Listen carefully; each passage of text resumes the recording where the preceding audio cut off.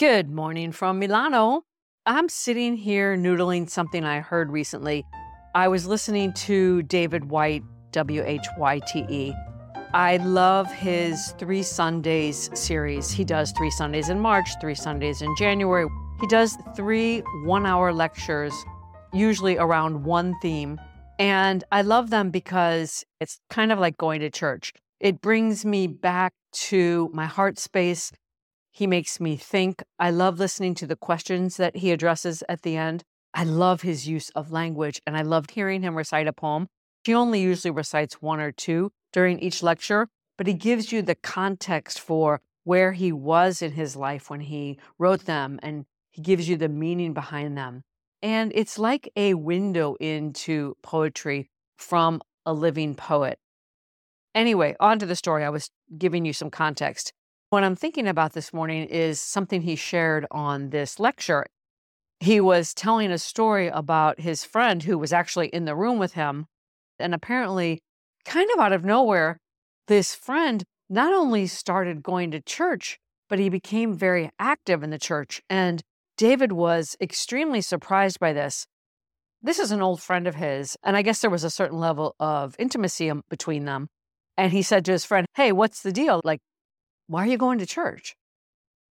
And his friend replied, "You know, David, being a good person is hard." And that story was a sticky one for me. It has permeated my thoughts ever since I heard it.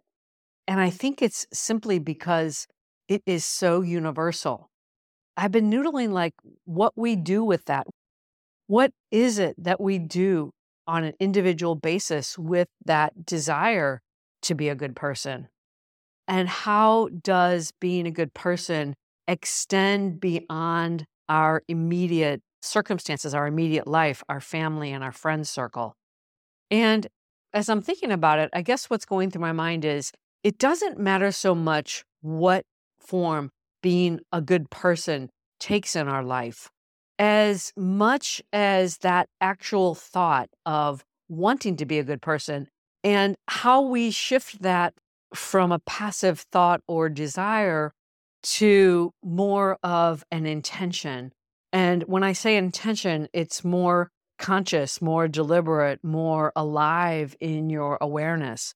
And I found the story very sweet because clearly this gentleman wanted to shift from having this passive idea in his mind to being more actively intentional about it.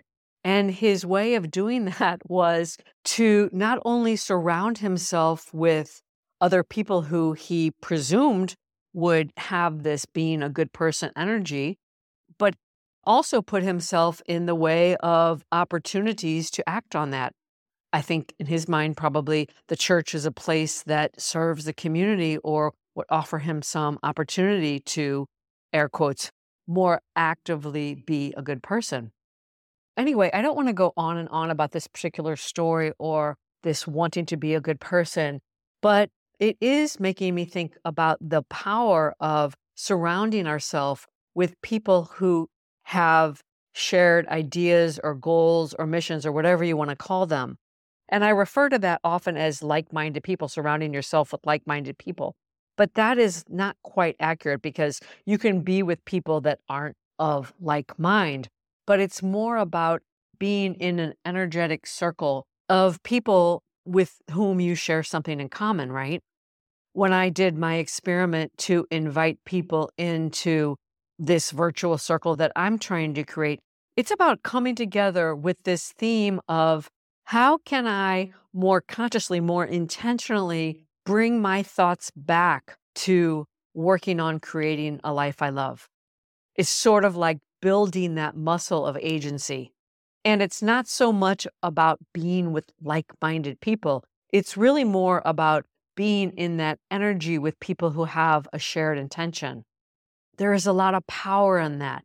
There's a lot of power in showing up, being seen, listening to other people, getting ideas from other people. In fact, I'm sharing this story also as a note to self because I think so often we sit in our own soup and we struggle with trying to figure things out. And sometimes we need to seek out others because it's so powerful to be around other people who have some shared goal or objective, whatever it is.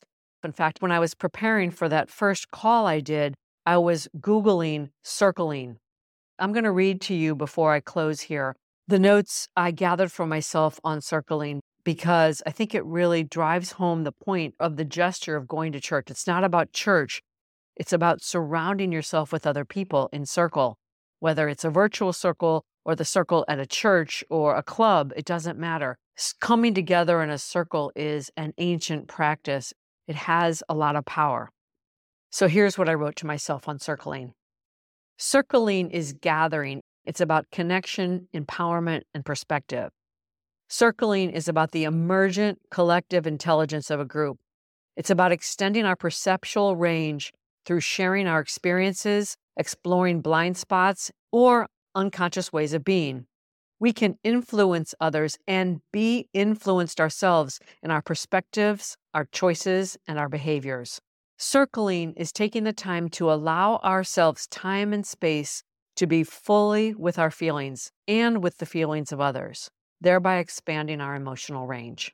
And the last and perhaps most important line I wrote is this: circling is being aware and acknowledging our collective humanity. Let me end by saying this: whether you are like me, feeling called to convene a circle, to invite people into a group, or you have somewhere in the back of your mind that maybe you should join a group or a club, take a class, or hey, go to church, do it. It is such a cool and beautiful thing to come into a circle, whatever that circle may look like. There is a lot of power in gathering. It's about connection, empowerment, and perspective. That's it. I'll leave you with that for today. Until next time, from my heart to yours.